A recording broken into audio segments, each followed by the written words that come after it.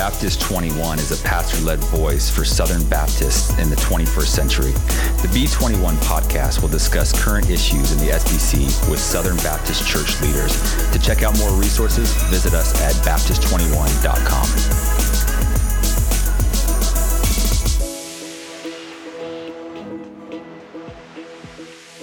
Welcome to the Baptist 21 podcast, where we have conversations about what it means to be Baptist in the 21st century. And this week, we're going to hear from a pastor named Aaron Minikoff. Aaron pastors the Mount Vernon Baptist Church in the Atlanta area. Aaron is no stranger to Baptist 21. He's been on the podcast before, most recently talking about last year's SBC and giving reflections on that. He's also written some things for Baptist 21, in particular, a future vision for what Baptist associating should look like. And Aaron thinks very well about cooperation and associating. But this week's podcast, he will be talking about what it looks like to have a 2 Timothy 2:2 ministry in the local church. What does it mean to raise up leaders, raise up future pastors? We love our Southern Baptist seminaries, but we know that Southern Baptist seminaries are not trade schools. That ultimately the local church is the one who identifies and equips and appoints pastors. And so he talks about how pastors and leaders can think through how to intentionally do that in the local church. He gives a lot of really helpful, practical advice. He walks through 2 Timothy 2 as well. So very, very helpful conversation as we think about what does it look like to be multiplying churches that raise up men who can then be sent out to plant or revitalize churches. And so I think you'll be blessed by his talk and pray that it will be useful for you as you think through a 2 Timothy 2:2 ministry in your church. And so thanks for listening to the Baptist 21 podcast.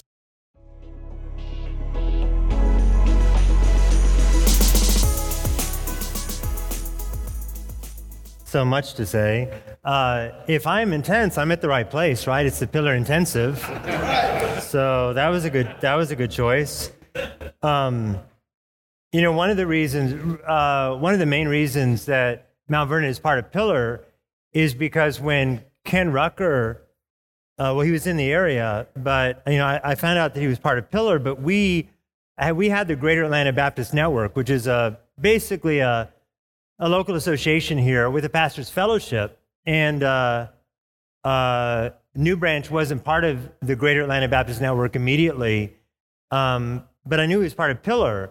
But even though he was part of Pillar, and Pillar organizes pastors' fellowships, Ken thought, well, he said to me, we don't need to reinvent the wheel.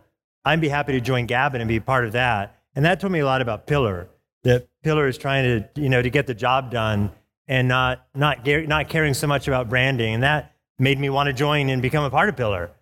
So thank you for that example. I'm really, really grateful for that. Thank you guys for being here tonight, and what a joy to see you. Let the record show that the first point of Bobby Jamison's talk is stop using the word call. And let the record show that the title of my talk is Catching the Call. So I'm not going to be here tomorrow to be rebuked by the New Testament scholar. But here we go.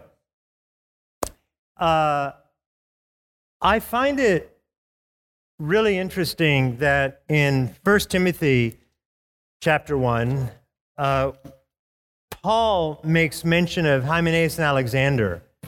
Verse 18, this charge I entrust to you, Timothy, my child, in accordance with the prophecies previously made about you, that by them you may wage the good warfare, holding faith and a good conscience.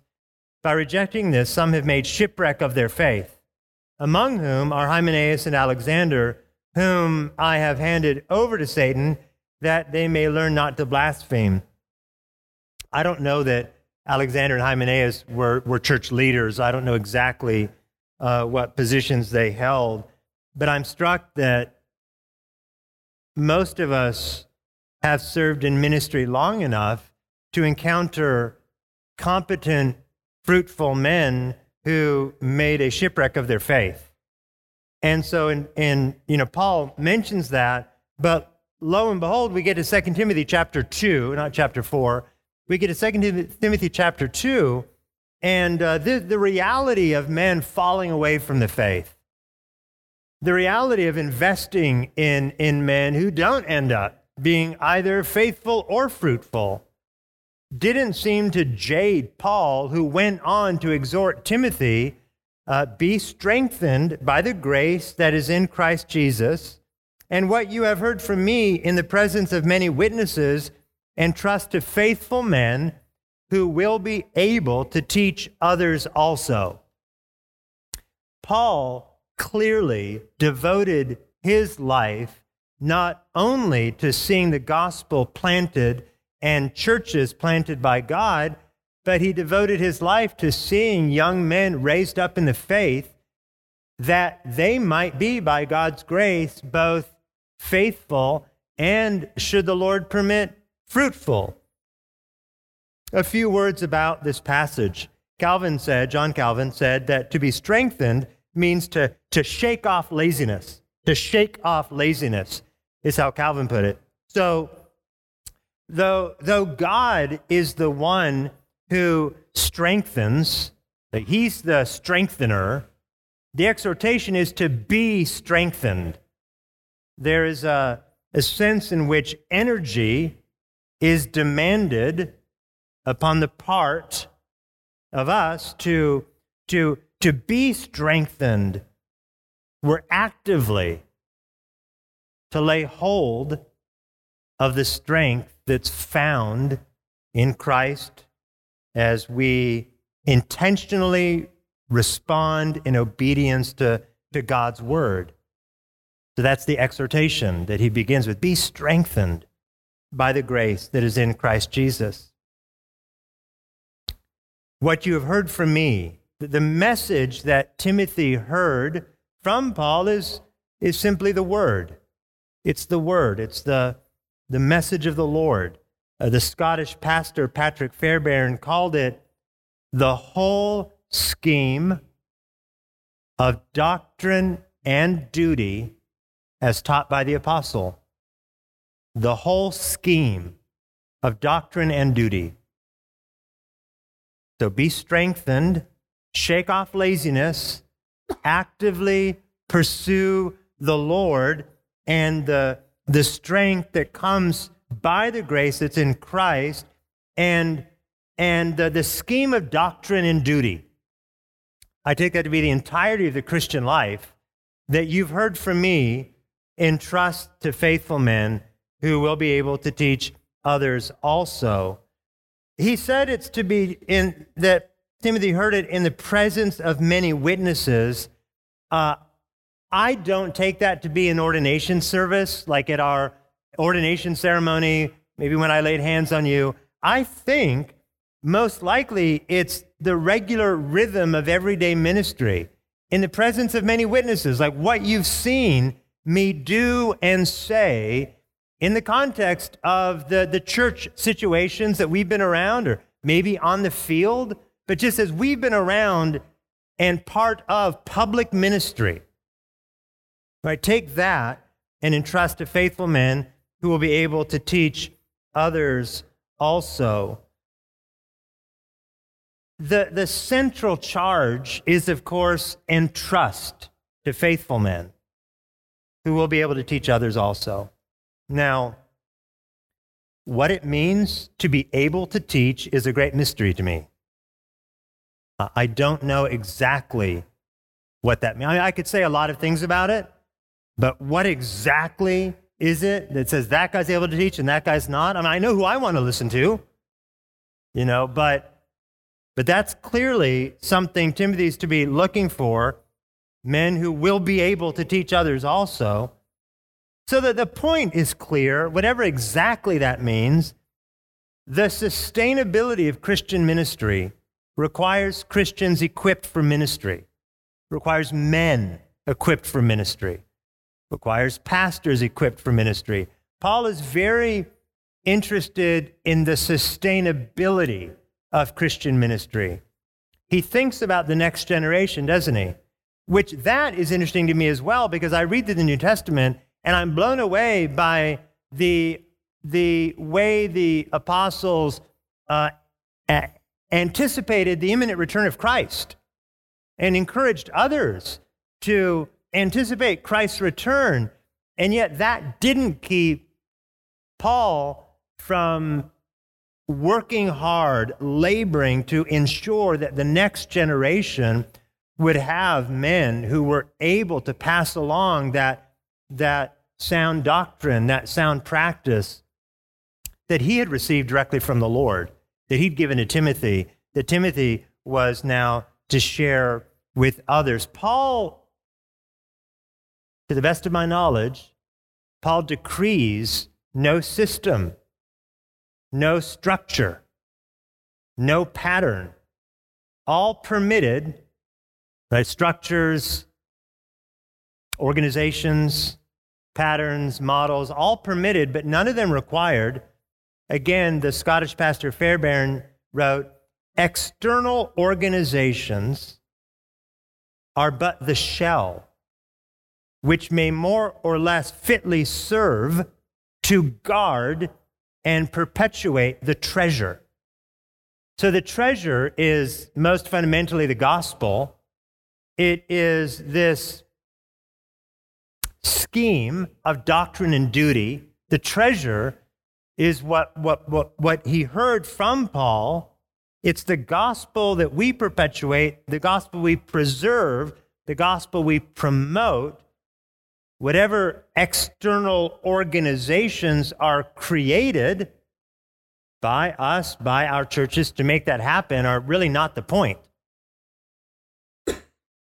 Clearly, the Spirit of God inspired Paul's concern for there to be a new generation of men who will rightly interpret and effectively communicate the Word of God. There are so many questions that I have about this that I think other brothers will probably answer over the course of the next few hours into tomorrow. You know, what does it mean to be able to teach? How do we find faithful men?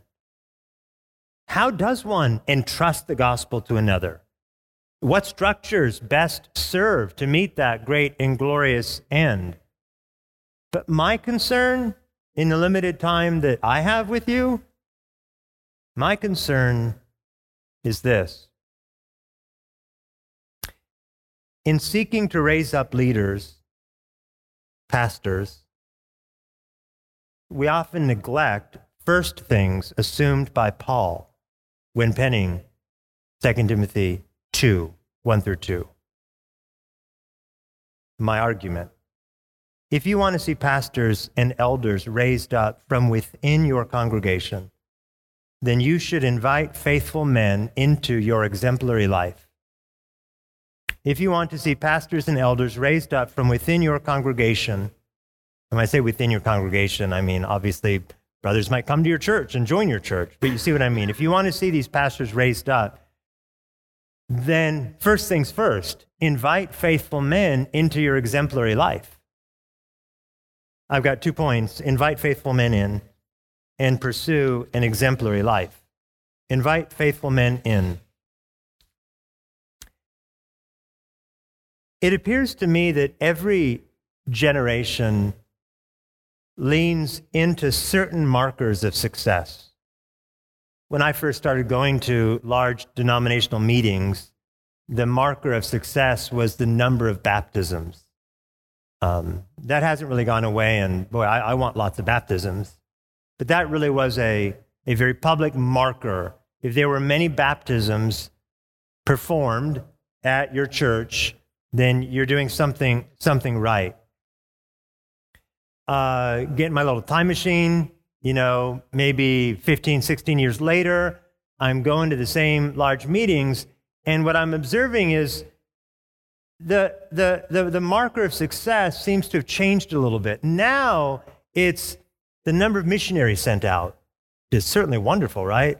Just like lots of baptisms, lots of missionaries sent out. I'm not eager to be part of a generation that simply creates another countable marker of success, the number of elders raised up.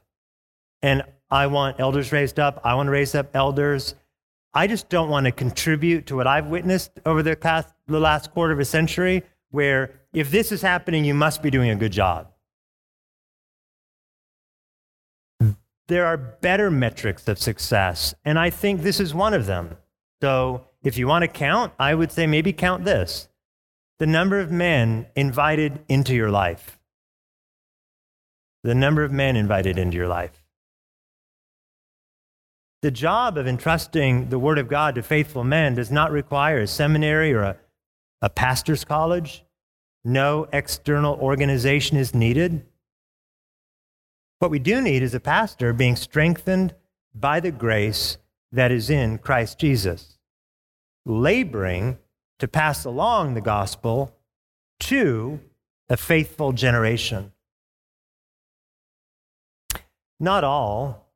So downer comment of the day. Are you ready? Not all, perhaps not even most, of the men you invite in will wind up being able to teach or qualified for the eldership.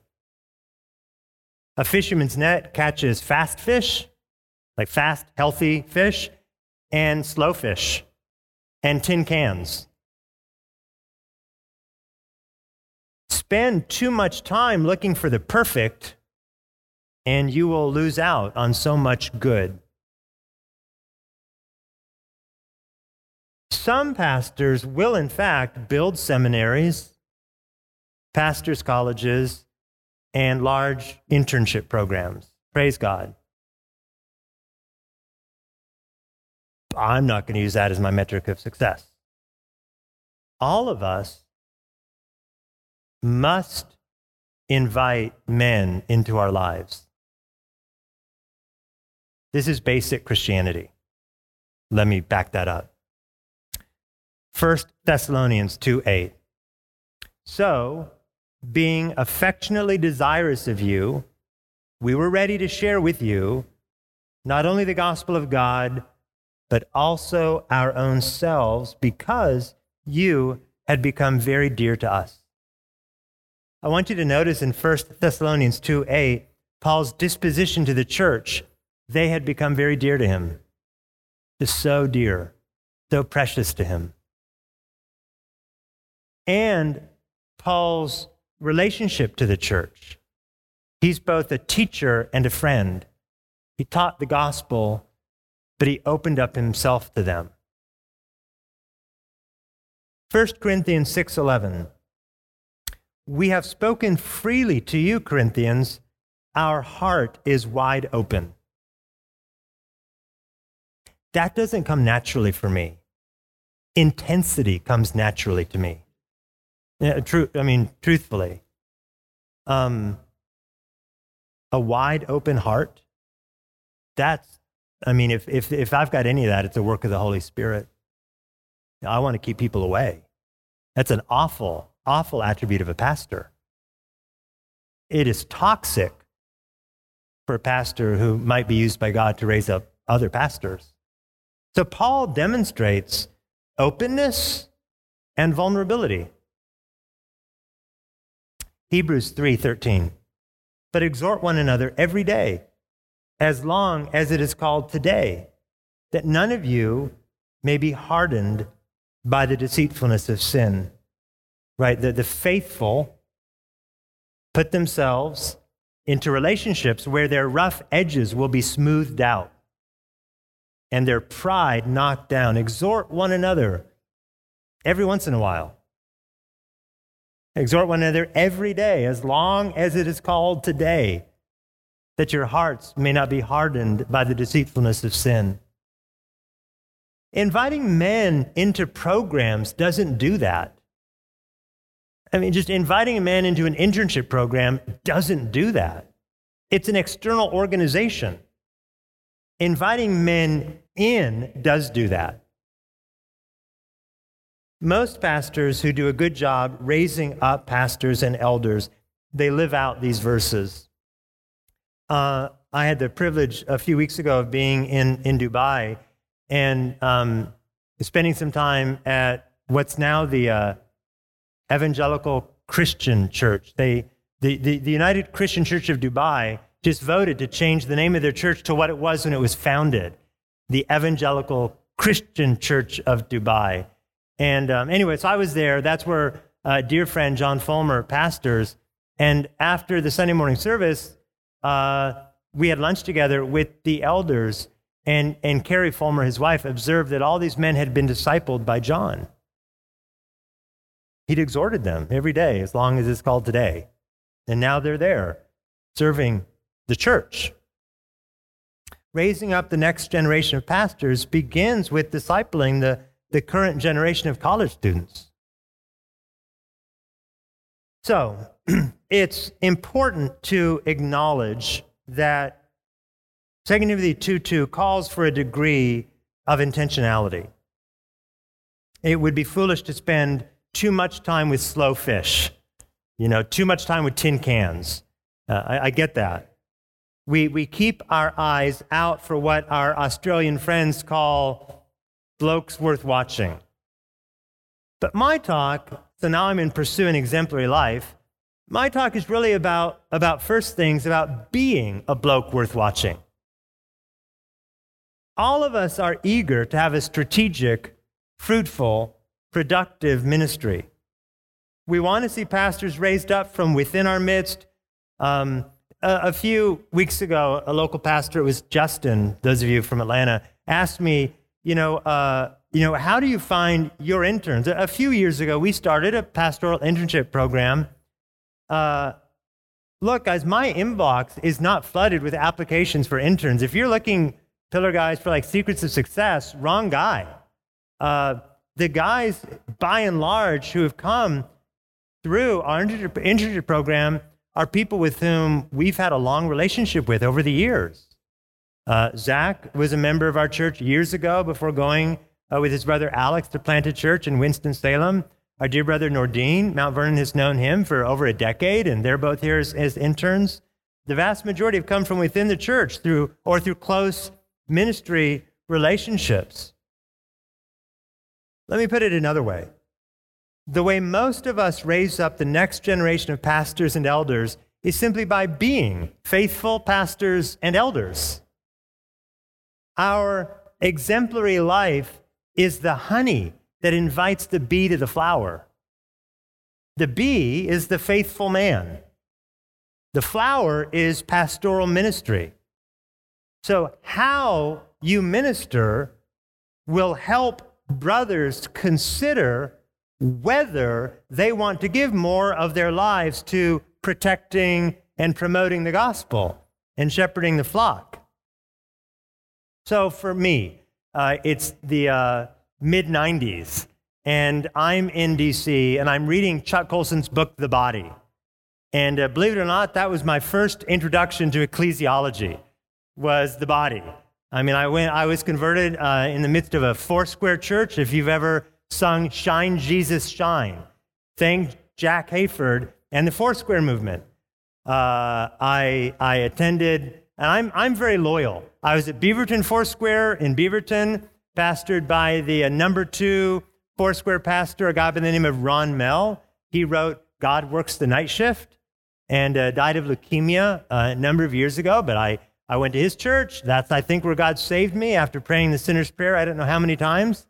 I go off to college, go Ducks, and I go to Faith Center.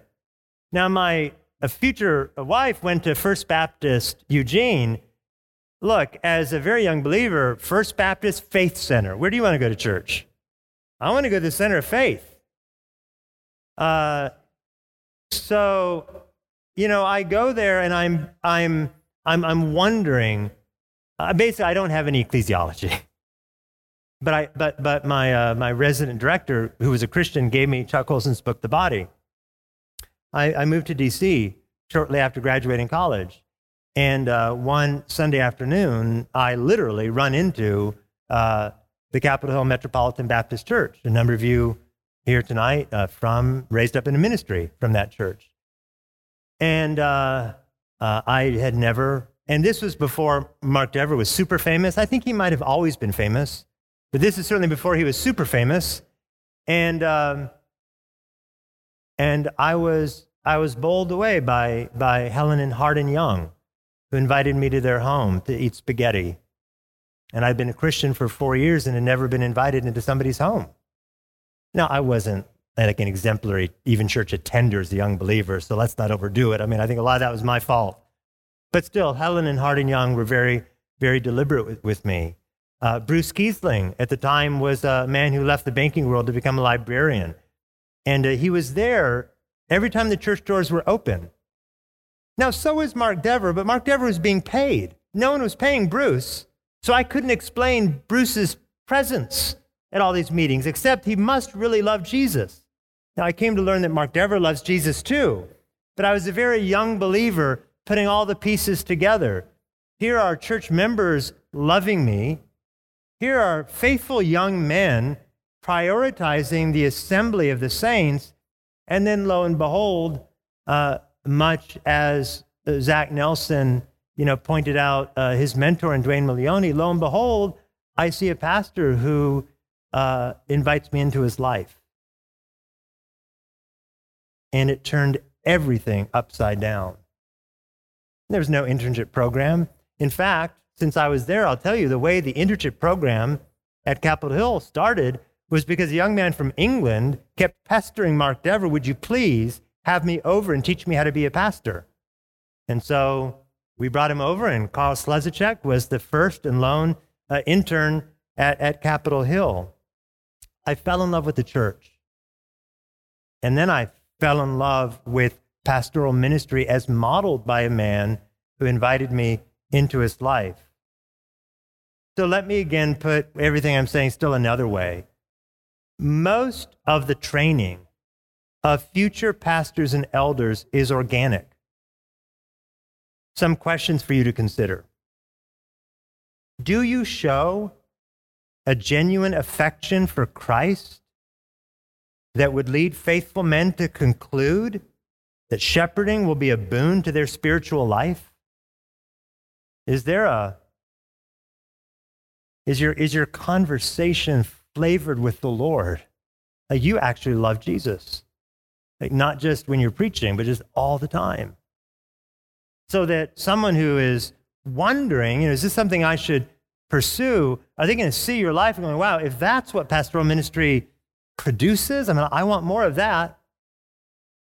Do you show a genuine affection for the sheep that would lead faithful men to conclude shepherding is good work, a truly noble calling?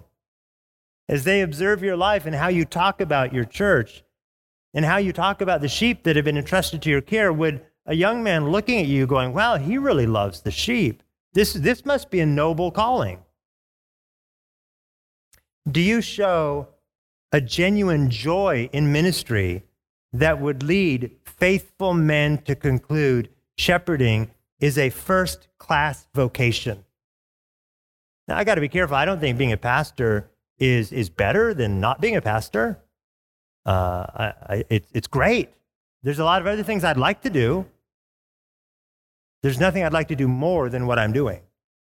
And I would love the people around me to know, whether they want to be a pastor or not, that I know that what I'm doing is wonderful. Do you show a work-life balance in ministry that would lead faithful men to conclude shepherding isn't about sacrificing your family at the altar of ministry,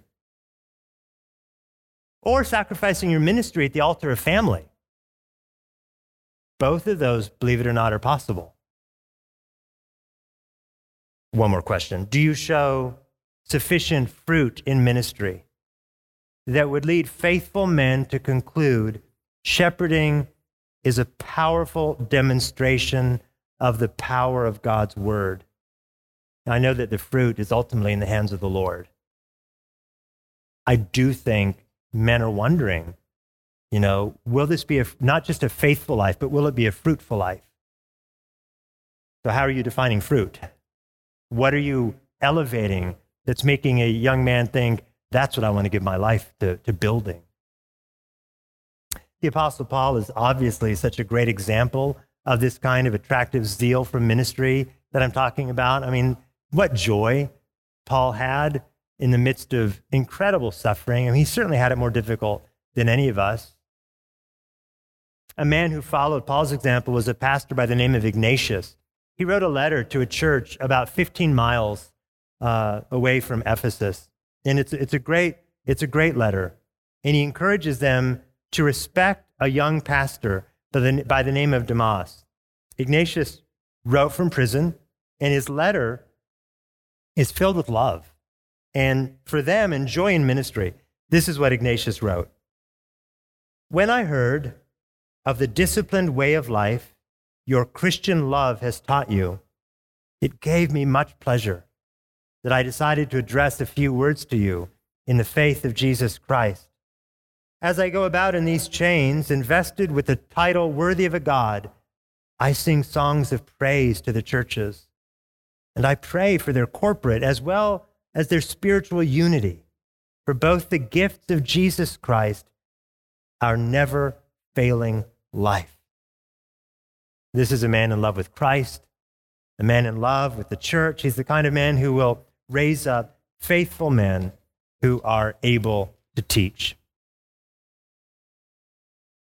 Invite men into your life, an exemplary life worthy of following.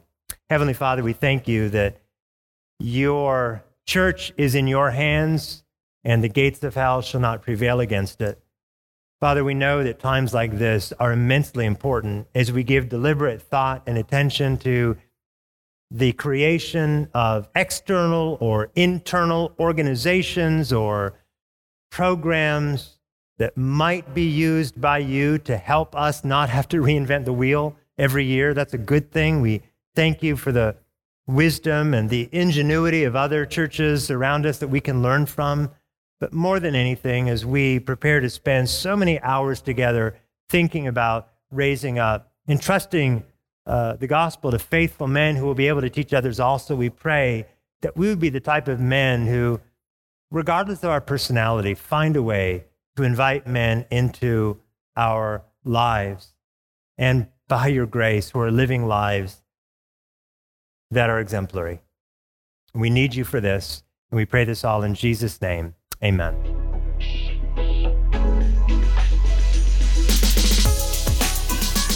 Thank you for listening to the Baptist 21 podcast. To learn more about us, visit us at our website, Baptist21.com. Also, please be sure to subscribe, rate, review, and share this podcast with others. It would really help us out. If you ever have thoughts or ideas for future interviews, please reach out to us at our email, Baptist21@gmail.com. Again, thanks for listening to the podcast.